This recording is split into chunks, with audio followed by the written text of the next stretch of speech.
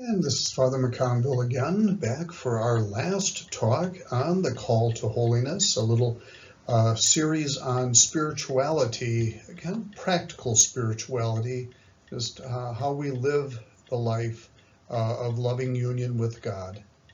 So this final section, we're going to talk about the life of prayer, specifically with regard to the call to holiness. So let's review, as we usually do as I start each of these talks. First, we remember that God calls us to a loving union with Him, and that's how we were created, with an intellect and a will to know and to love, to be able to recognize God's creative hand in creation, and that He draws us into that relationship. But as human beings marked by original sin, we are often misled and seek our eternal good in things other than God. So we know that God loves us, that He wants us to be in a loving union with Him. We have this world around us that is attractive, but it's meant to be a sort of again, a reflection of the one who is goodness itself. And unfortunately, because we can misuse that freedom that God gave us as part of having an intellect and will, we turn away from that loving union with Him as our ultimate good, and instead look at creatures, and invariably, of course, that gets us into trouble. So how do we battle that inclination towards sin? Well, self-examination. And through our self-examination, not only to say what it is we're doing that is not helping us in forming a loving union with Him or allowing Him to seek us out, but it's also to understand what our motivations are. So not only what it is that leads me away, but why I'm allowing myself to be led away. And we talked, remember, last time about instincts. That's something we have in common with all sentient beings, all animals, that they have basic instincts that are necessary for survival. We share those same instincts as well, but we also have a rational soul. And so as a rational being, we don't allow those instincts to govern us, even though they can be very strong. And of course, our existence, especially in the wild, depends on those instincts to have access to the things we need to sustain us, and also that we seek comfort. We seek to get those things that make us uncomfortable. We try to avoid those things, and sometimes they can get in our way as well. But anyway, so that self-examination helps us not only point out what it is we're doing, but why we're doing it, and precisely because it doesn't assist us in forming our loving union with God. So we can then start addressing those things, because self-examination, it further impresses upon us our need for God's help in experiencing a loving union with Him. The more we look at how we're not able to do it ourselves, King Baby is really a pretty incompetent ruler and very incomplete. So as a result, the more we realize how our own efforts fall woefully short, the more then we can eventually start getting to the place where we say, you know what, I'm tired of doing this myself. As the old saying goes, I'm going to let go and let God. So prayer and meditation then become a habitual part of this process, because as we saw, in order to have a loving union with God, that as with any union with anybody, it requires communication. And we certainly get communication from God in the form of His Word, whether it be through divine revelation in sacred scripture or through the church's teachings. Nevertheless, we get a lot of information from God's side, and we're called to communicate back. It's a relationship, it's not a lecture. So we're called then, our way of responding is through prayer and meditation, which we're going to talk about in this talk. And also, as human beings marked by original sin, we're often misled. So we see where prayer and meditation is going to help us to keep focused, to allow the gifts of the Holy Spirit and allow the virtues and grace, all of them, to work, because we're taking time to let them enter into our very being through prayer and meditation and self-examination. As we're realizing how all of this is working, we reach out to God, because, like I say, the self-examination tells us King Baby is not a very powerful monarch, and so we need help. And how do we seek that help? At first, we cry out. My soul cries out to you, O Lord. So prayer and meditation then become part of this process, this forming a loving union with God, as we shall see. So let's, kind of basic question. What is prayer? It's a good place to start.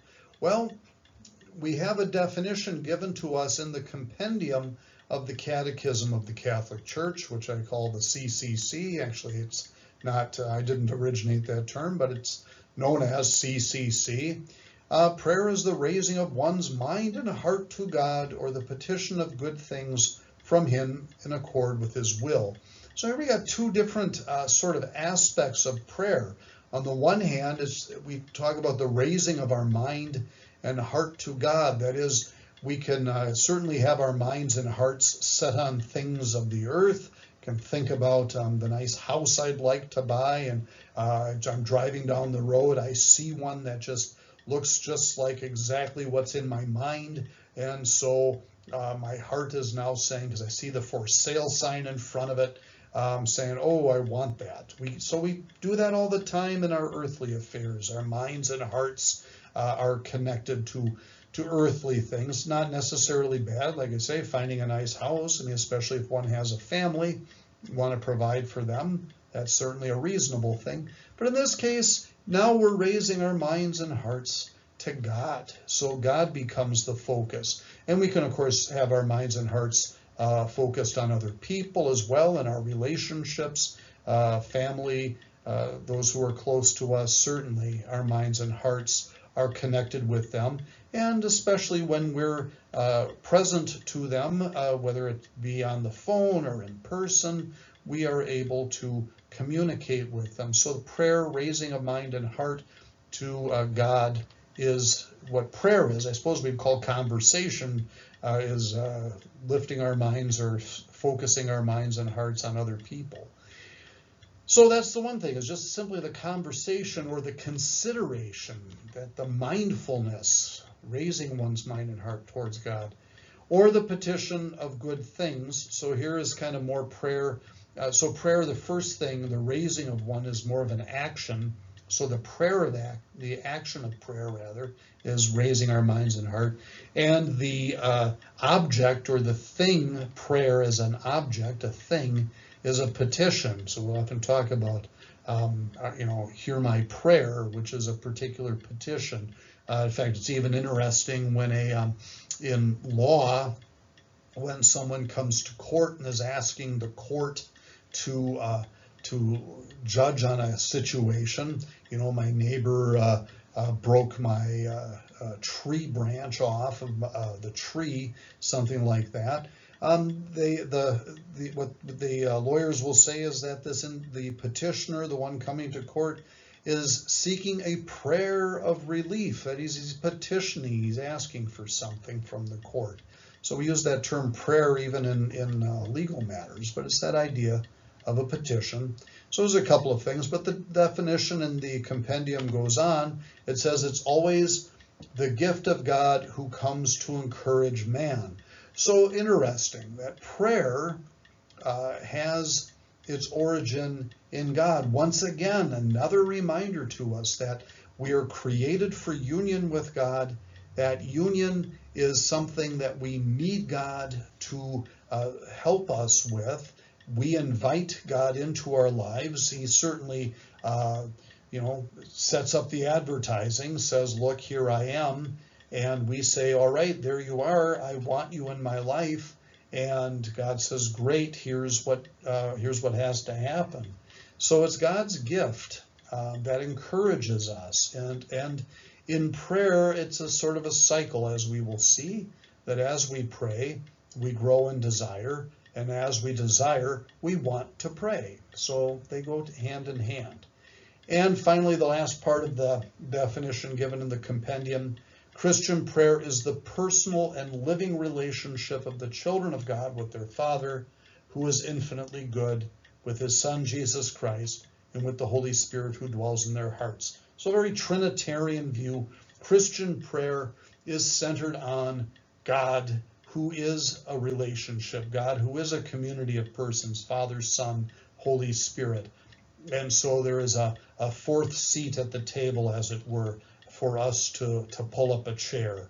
And so a personal and living relationship. And we're going to hear this come up again, this idea that prayer is based on a loving relationship, but it's personal in the sense that God wants me and he wants you in this relationship as well. It's not a sort of a generic you in the plural, but you in the singular, me singular, not we, although there is a communal dimension, but God wants a loving union with each of us individually. He desires it, gives us all the help necessary for it to happen.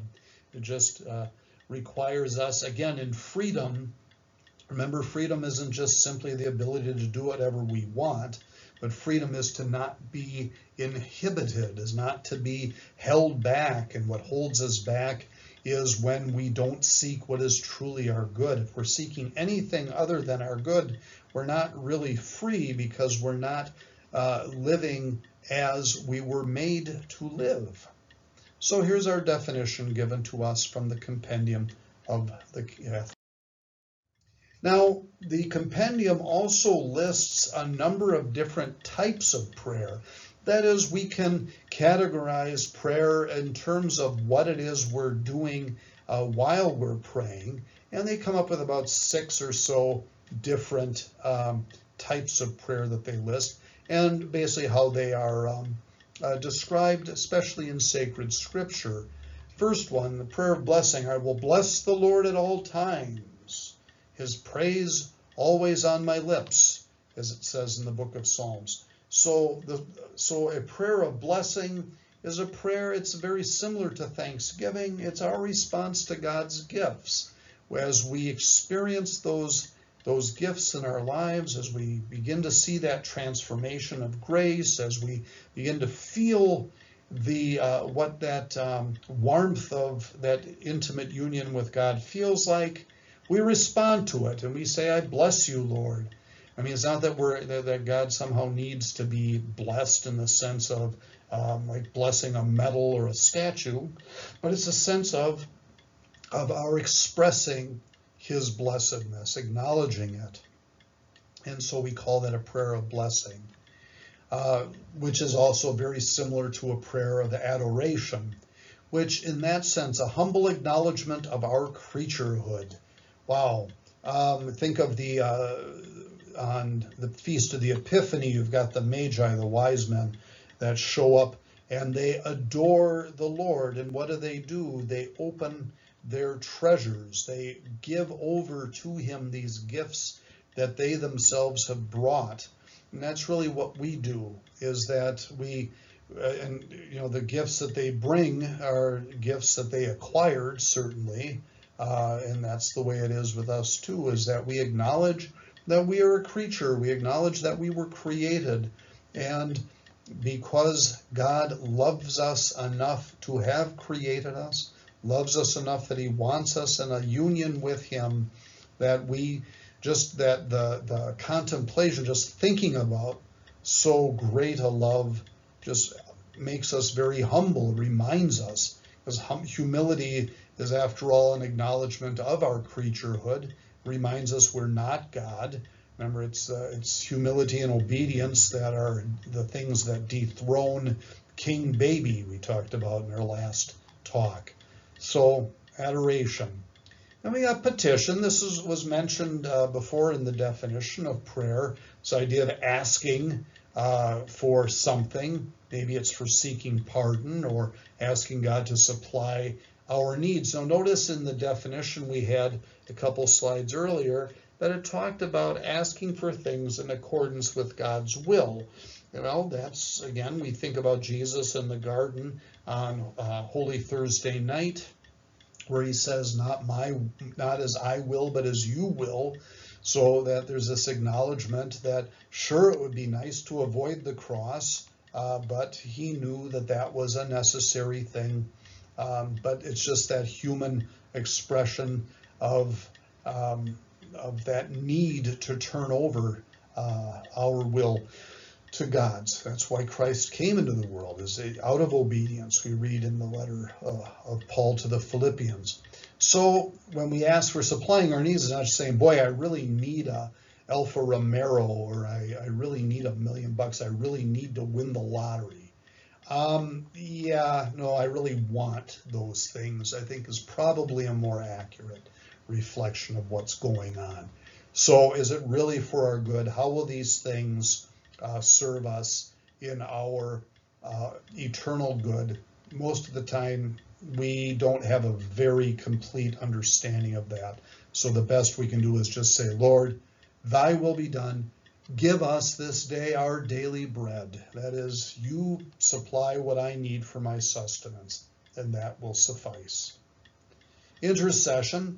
There's a sign of Christian charity. We're not just asking me all the time. We're actually mindful of other people. We're asking that God's will be done in the lives of others, and perhaps even to pray that God might assist others in accepting that will, being able to cut through the jungle of emotions and that selfishness that wants to get in the way.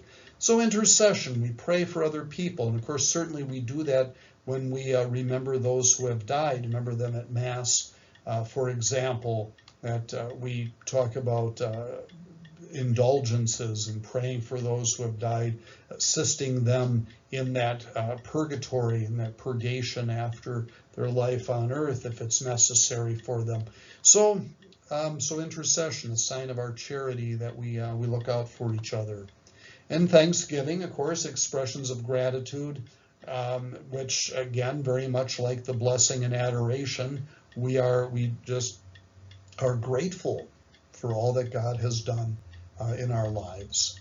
And praise, which is much like these other things, glorifying God simply because he is.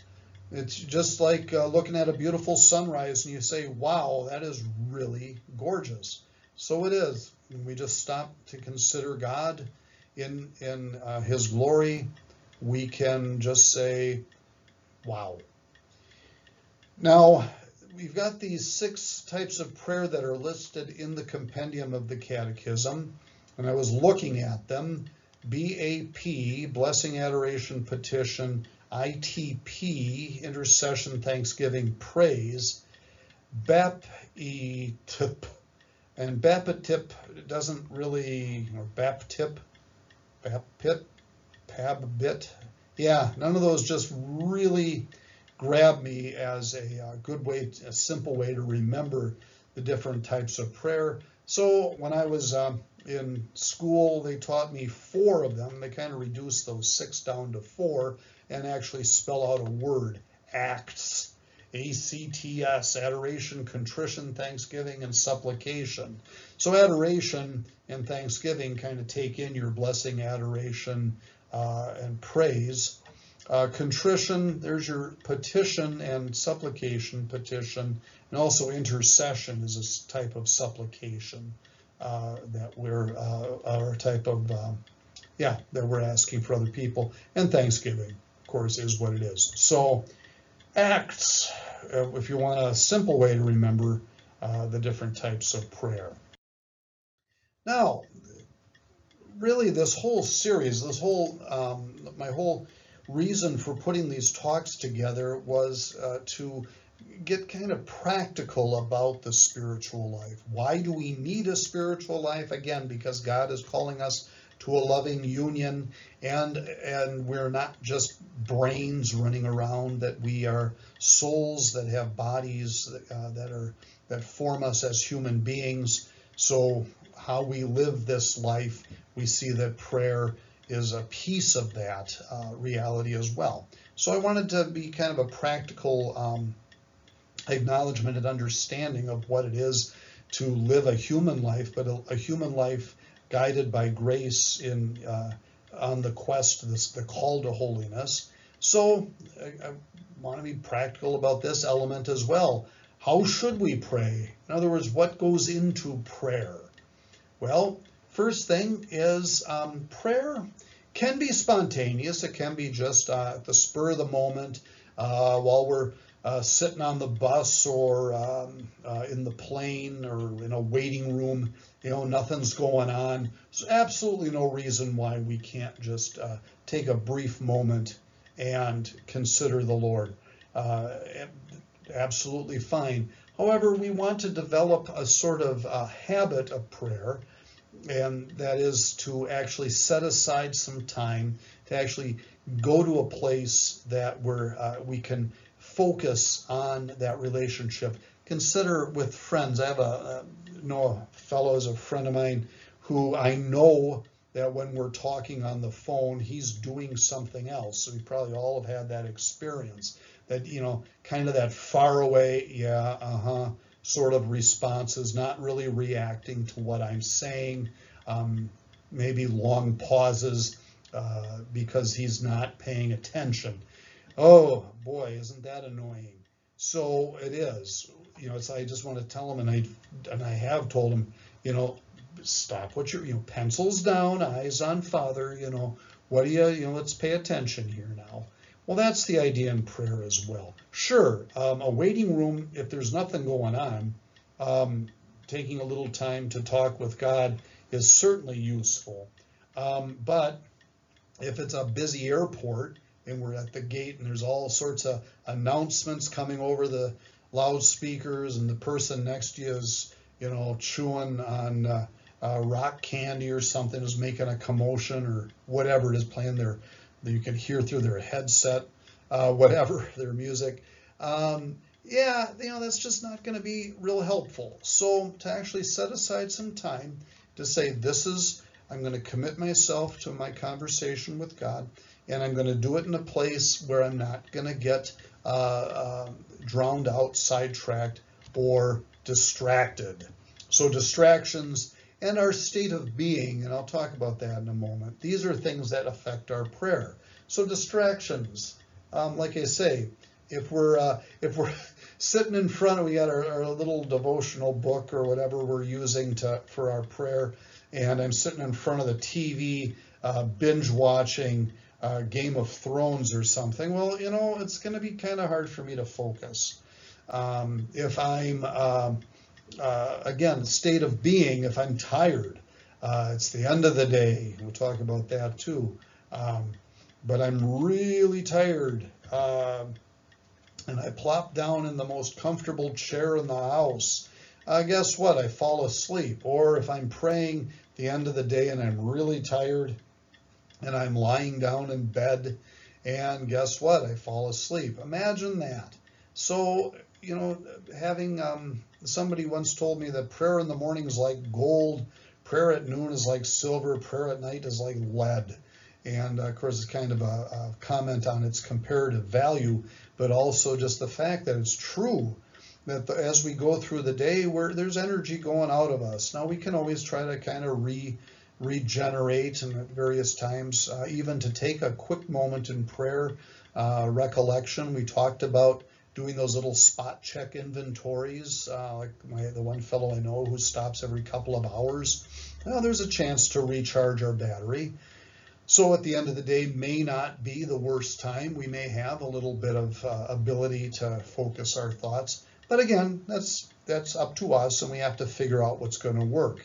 So, if I'm hungry, if I'm tired, if I'm sore after getting back from the gym, whatever it is, these things can all be, if I'm sick, these things can all affect our prayer.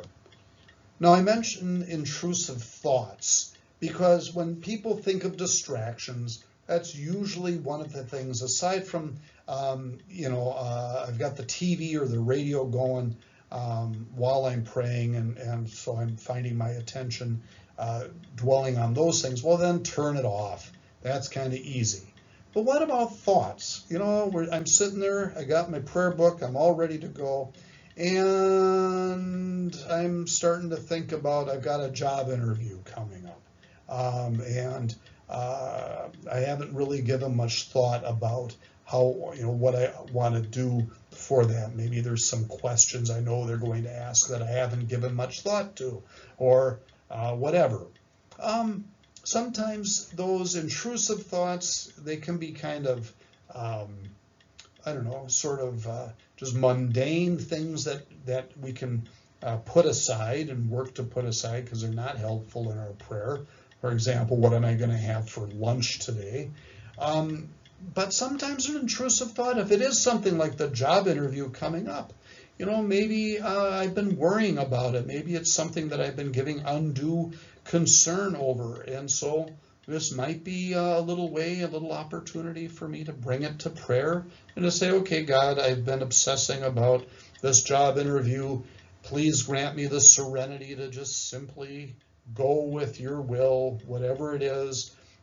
Just help me to do my best, and what happens, happens. Sometimes that intrusive thought, that might be a gentle way the Lord's using to say, bring it to me. You're holding it to yourself too much. Let go, give it to me, and let me work with it. So, like I say, sometimes intrusive thoughts may require our attention. They might actually become the center or the reason for our wanting to pray at a particular time. Time of day, as I said before, makes a difference. The end of the day, if we're really fatigued, it's hard to focus our attention. Yeah, we're probably, our prayer doesn't mean don't pray, but just maybe we're not going to be able to do an entire rosary. We might just be able to do a few prayers. That's fine, as long as we're taking time and we're being mindful of God. That's fine. But again, time of day can make a difference. And forming a regular pattern can also make a big difference. Again, the idea of the habit of prayer, setting aside time, making it consistent, not just, I think I'll have some time maybe after lunch today. And then, of course, I get the phone call during lunch that I have to go to a meeting that wasn't scheduled. And so, lo and behold, I can't spend my prayer time. So the thing is, when we set aside a time, is it a time that I can observe consistently? For many people, it's right when they get up, kind of before starting the day. In fact, they even build in as part of the wake-up routine, getting cleaned up and dressed. They set it and having breakfast. They have a little, mark out 15 minutes, whatever, a half hour for prayer. There you go. Then if we are constant with it, if we're consistent, then it becomes habitual. And a lot of the things that can be a problem in our prayer life, like distractions, like the time of day, become manageable. Then there's this thing called aridity. Aridity just means dryness. It's that reality that when I'm praying, sometimes it just feels like I'm talking to the wall or talking to the ceiling, that nothing's really happening. Well, the reality is a couple of things. One, that prayer, while it does involve a conscious contact with God, with this whole aim of a loving union with Him, love ultimately, while there can be a lot of nice feelings associated with love, it's an act of the will. It really is our desire for goodness and the pursuit of goodness in others especially. And in this case, we're pursuing goodness itself. We're wanting a union with God. So if we're not feeling what some people call warm fuzzies, if our prayer life just seems kind of, well, the habit in the sense of it's just kind of rote, it's just kind of routine. That's all right. The fact of the matter is we're still bringing ourselves to prayer. Let's face it, in any relationship, there are times where we're not feeling, head over heels crazy for people. I remember one spouse saying of her husband, she says, there's times, I know I love him, there's times I just don't like him. Maybe that's kind of the idea, is that there's times in prayer that the sentiments, the feelings aren't going to be there. And sometimes it can be very difficult to get us to prayer just because of that. There's just, like anything else in life, if there's a sense of drudgery, if there's a sense of duty without joy, then it becomes difficult. So again, those are things to bring to prayer. Lord, I'm feeling a little dry here. It'd be nice to receive some consolation, but if your idea is to strengthen my resolve, then so be it. Just help me embrace that will. There it is. Because it can be. Sometimes our Lord, says, okay, I'm going to give you a dry patch because I don't want you falling in love with the good feeling. I want you to fall in love with me. Stop playing with the wrapping paper and get to the present. So, again, aridity, it's a common difficulty along the spiritual journey. If we can learn to embrace it, work through it, then we can make progress in that loving union with God. It's a way, like I say, it's a way of Him sort of saying, do you really love me? Do you love me and me alone? So what should I say when I pray? Because often, we're talking about jeepers. When you talk about all these different things, you're talking about words, it sounds like. So what do I say? How do I pray? Well, sometimes no words are necessary. When we are praising God, just simply that the sheer joy of being with our Lord can be enough. I used to comment on my parents when they were still living, recognizing their love for each other. I'd see them of an evening, dad home from work, mom, dishes have been done after supper, and they're just sitting in the living room. TV might be on, usually was. Neither of them really watching it terribly closely. Dad was usually working his crossword puzzle. Mom was doing needlepoint. But there they were together in the living room together, and clearly they were comfortable with each other. They wanted each other's company, and there it was. So sometimes no words are necessary. But we can also, most of the time when we pray, we usually want to have something to say. And if we want to look for something, sometimes having other people's words, I don't know, there's times where my words escape me. I don't always have the best way or can think of the most insightful way of expressing myself. So yeah, a written prayer from a devotional book can be helpful. Some prayer that maybe is found in the text of a life of a saint. Those are often good places to look for some help. Obviously, sacred scripture is a good place to look, especially the book of Psalms.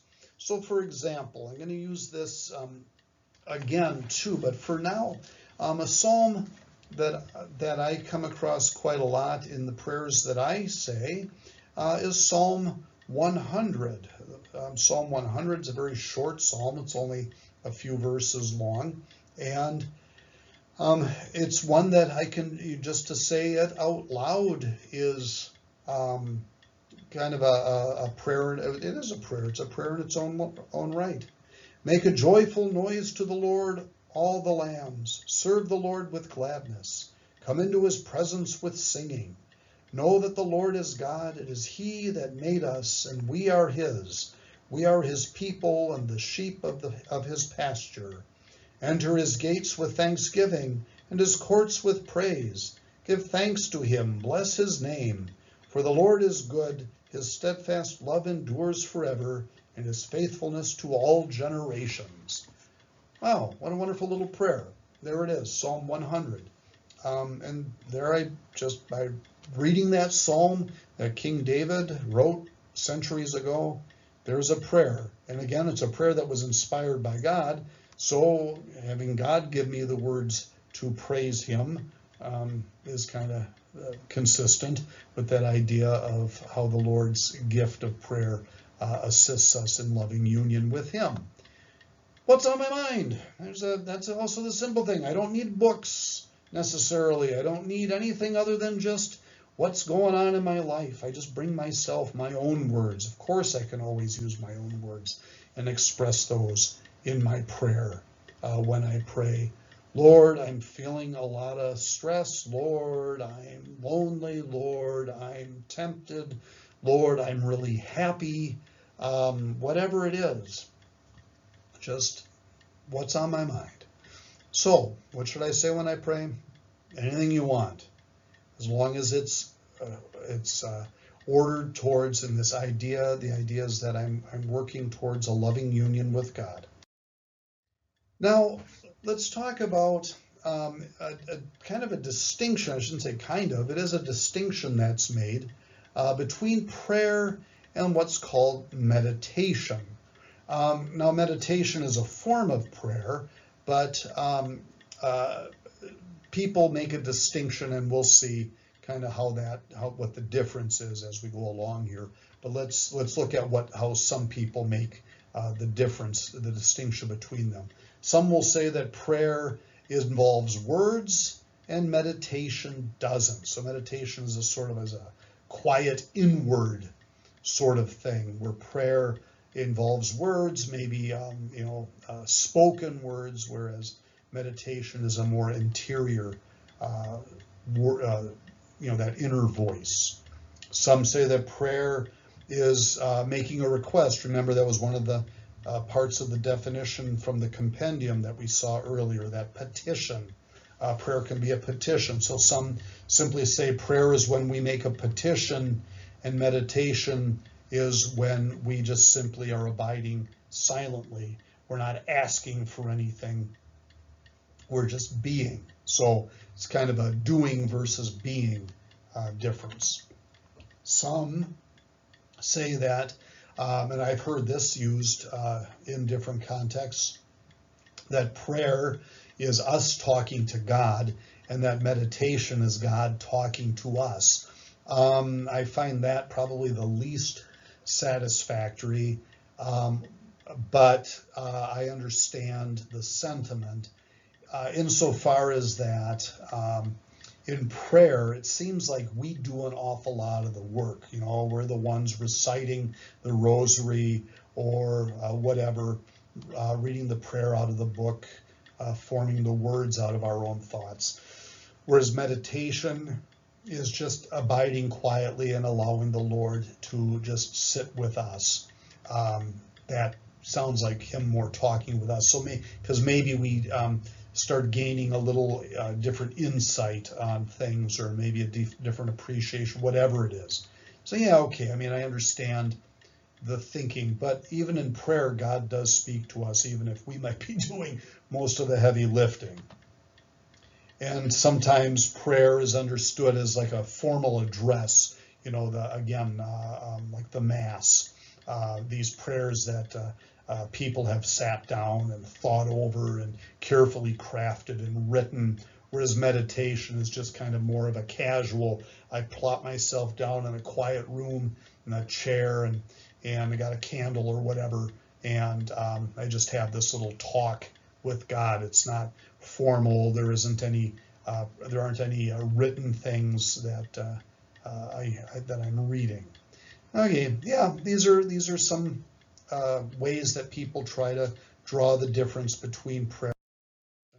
But what is it? Let's talk about what meditation is, and especially from those who are pretty good at practicing it. One of them in particular, Saint Teresa of Avila.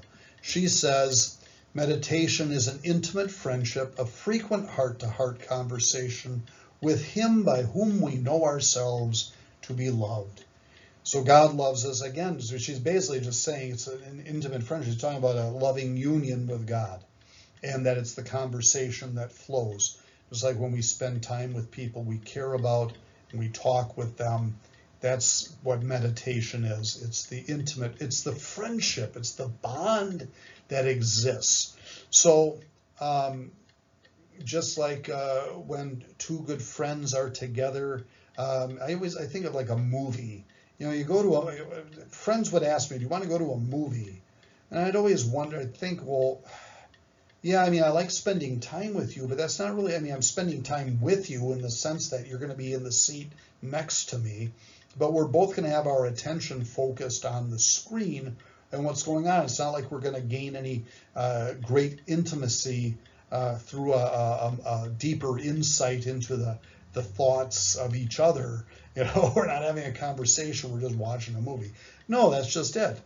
That the friendship itself is strengthened by the fact that we are together, even if the object of our coming together isn't each other. I mean, it is each other, but the fact is we're going to see a movie together. So, yeah, the friendship, it's the bond that's what Teresa of Avila is emphasizing, and it's this bond that leads us into that heart-to-heart conversation. So it doesn't have to be mouth to mouth in the sense of talking, mouth to ear, but it's heart to heart. And meditation, as I said, it is a type of prayer, and sometimes it's referred to as mental prayer as opposed to vocal prayer. Vocal prayer meaning not necessarily that it's spoken, you know, that our vocal cords are involved, but that it's more word-based, whereas meditation is more mind, interior-based. So a vocal prayer versus mental prayer. Although we want to remember that sometimes words form a part of mental prayer. Usually it doesn't. I mean, that it tends to be more vocal prayer. But sometimes even in our mental prayer there are thoughts which involve words. So yeah, it can be there. But again, I like Teresa of Avila's emphasis on the union, the friendship between us and the one whom we know loves us, whom we know ourselves to be loved by whom. That's just a wonderful. Now, again, we talked about how do I pray.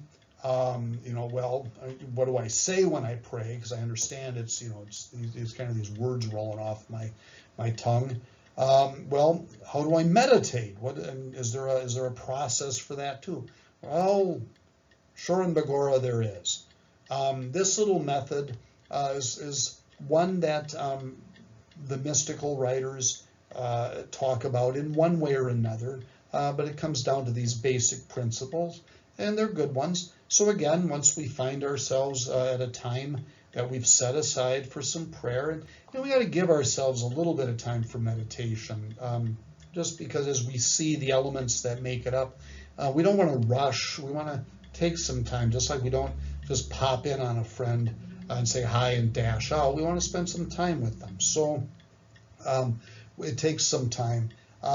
15 minutes is not a bad start, and if we can expand on that, all the better.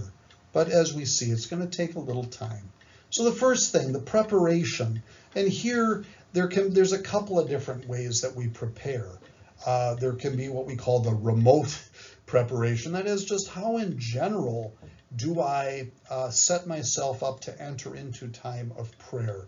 Am I rushing in? Oh no, it's 5 minutes. I got to get to prayer. So I come in all distracted and hot and sweaty.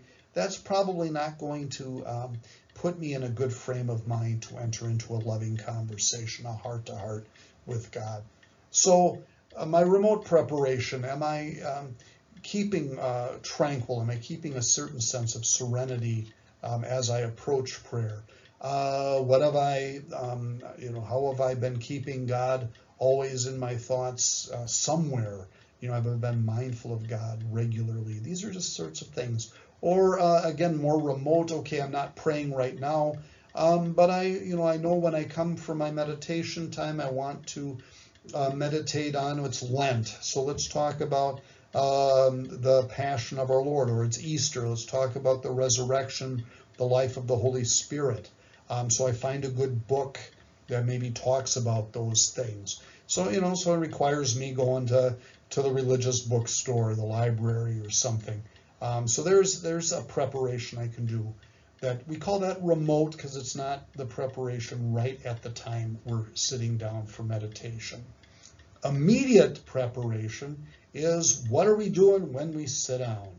And here, basically, the process is acknowledging the presence of God. God is always with us, we know that, but we're not always mindful of that presence, just like we're not always aware that we're, the weight of the clothing that we're wearing, or the air that we're breathing. It's just there. So how do we then become mindful? And of course, one good way that we become mindful when we begin our prayers with the sign of the cross. We can also just make a very simple prayer, "Come, Lord Jesus." That's a simple way, but we're just basically putting a little hedge around this time, a little fence to say, I'm blocking this off. I am entering into a time of meditation. So acknowledge the presence of God.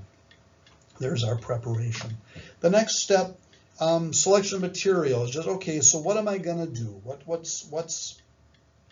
am I? So a couple of things. If there's a reading, maybe from the life of a saint or from a spiritual book.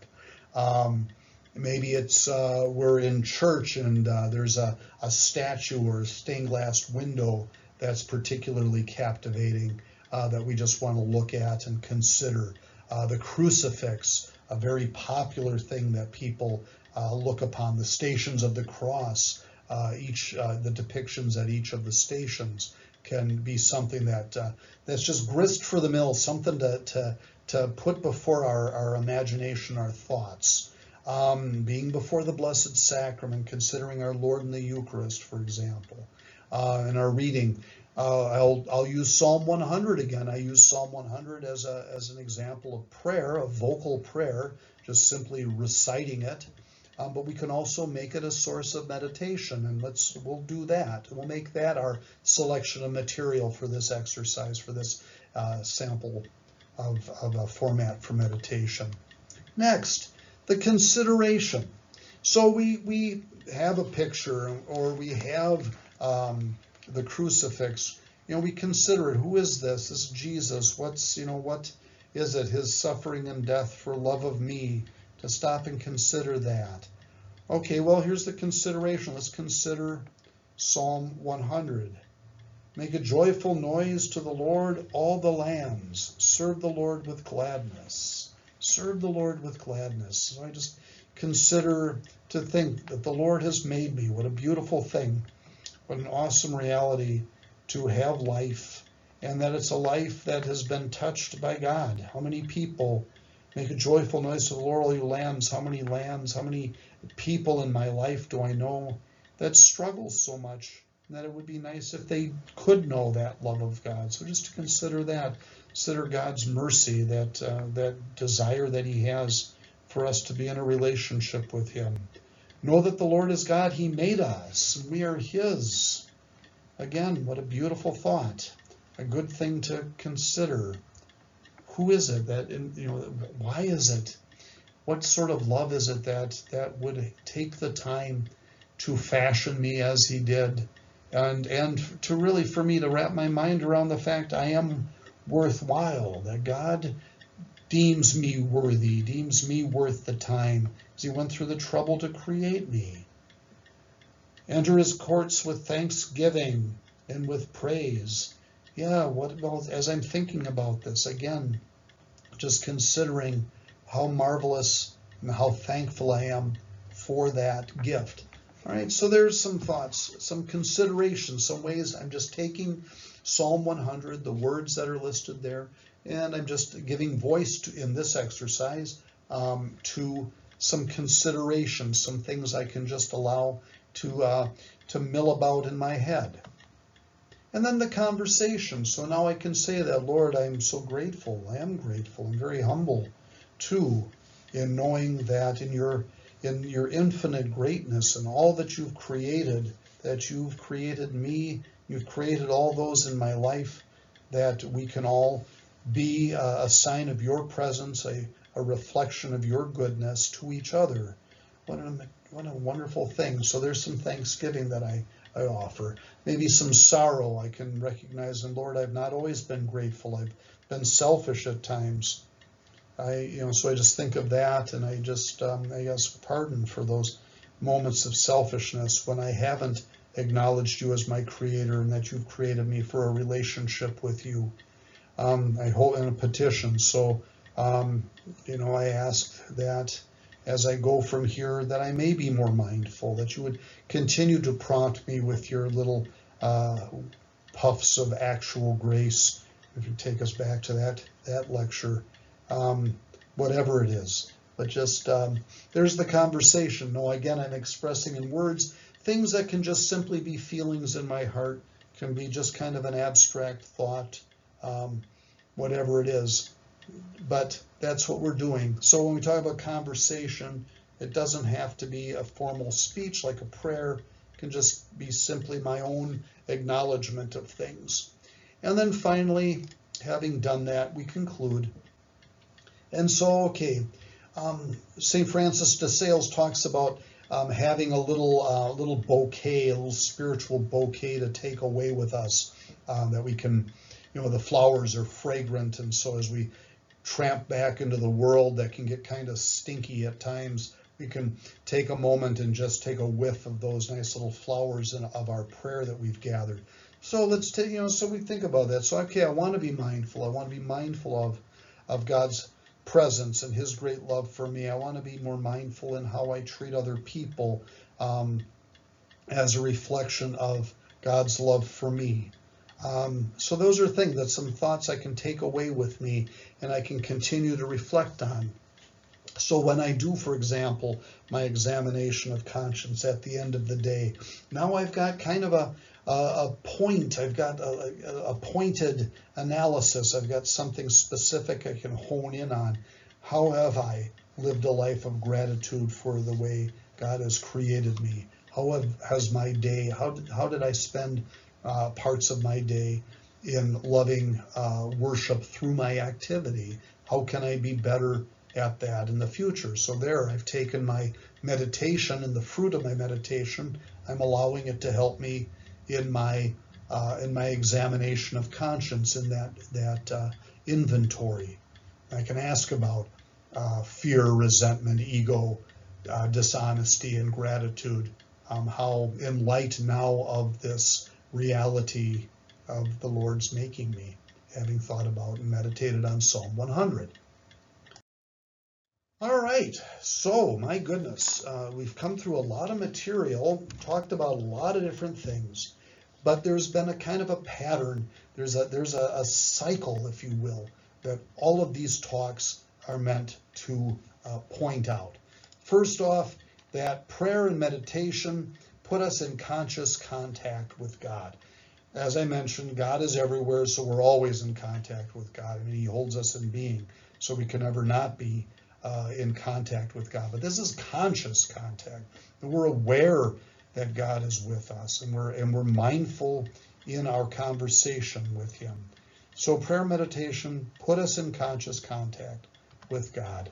And conscious contact with God makes us more receptive to his grace. If we're aware of his presence, then we're aware of his working. And one of the ways he works with us is by pouring out his love, which is his grace, into our hearts. And so we're more receptive to it because we're going to the source. We're consciously connected with the one who is goodness, who is love itself. And so his grace we open up, his grace is able to enter more readily into our hearts. And when his grace is more readily into our hearts, we respond more generously to his presence. That is, we seek his will, not our own will. King Baby is without a kingdom because it's God's kingdom. Thy kingdom come, thy will be done. So that's what happens. Our generous response to God's grace makes us more completely configured to God's will, becomes a more united act. And so, in fact, we start, as it says in Scripture, we put on the mind of Christ. That is, we start thinking just like good friends. When we know people really well, we kind of know how they're going to react to things or what they like, and so we know how they're going to behave to certain things. Well, it's the same way with Christ. As we start as we start having this conscious contact with God through our prayer, we're allowing His grace to enter more fully into our lives, then we start thinking like Christ. We can start anticipating in our own actions how Christ would have us live. So again, our lives, our wills begin to conform more completely with God's will. And when that happens, when our will starts to configure more completely with God's, then guess what? With that loving union is what takes place, because we're becoming one. We're becoming one in mind and one in heart. Our desires, our will, and our intellect are all centered on the same thing. And when that happens, guess what? We want to spend time in prayer and meditation. So loving union with God says, well, I want to talk with it. I'm connected. I'm in love with God. I want to spend time with God. How do we spend time with God? In prayer and meditation. And so the cycle repeats itself. Well, we've come a long way talking about just how we're put together as human beings, the special properties, faculties, and operations that the human soul possesses, and how it is that, given our human nature and these particular powers and gifts, how it is God calls us to be in a loving union with Him. And that, unfortunately, we don't always accept that invitation. On the contrary, we run off in our own direction, and as a result of original sin, that desire to run off on our own is pretty strong. But it's not insuperable. It can be conquered, and it's conquered by our willingness to turn our lives over to Christ, which we do by first off finding out where it's happening in our lives. How is it that our selfishness is setting up King Baby, and so we can depose him by God's grace, and that grace we have access to through our prayer and meditation. And of course, that's going to lead us to love of our neighbors, and everything else just flows from that. But there it is. It was a nice time to spend with you to talk about all of these things. Hopefully you've gained some insight, a little understanding, and keep praying and keep letting God, keep turning your will over to Him. Let God do great things in your life. And as we conclude, I'll offer this little prayer in the name of the Father, and of the Son, and of the Holy Spirit. Amen. Almighty God, we thank You for creating us, for calling us to a loving union with You. We pray that as we go, mindful now of how it is You work in our lives, we may be always generous in our response to Your grace, to those little promptings You give us. May we be ever mindful of how we can be of greater service to You, to our brothers and sisters. And we make all of these prayers through Christ our Lord. Amen. In the name of the Father, and of the Son, and of the Holy Spirit. Amen.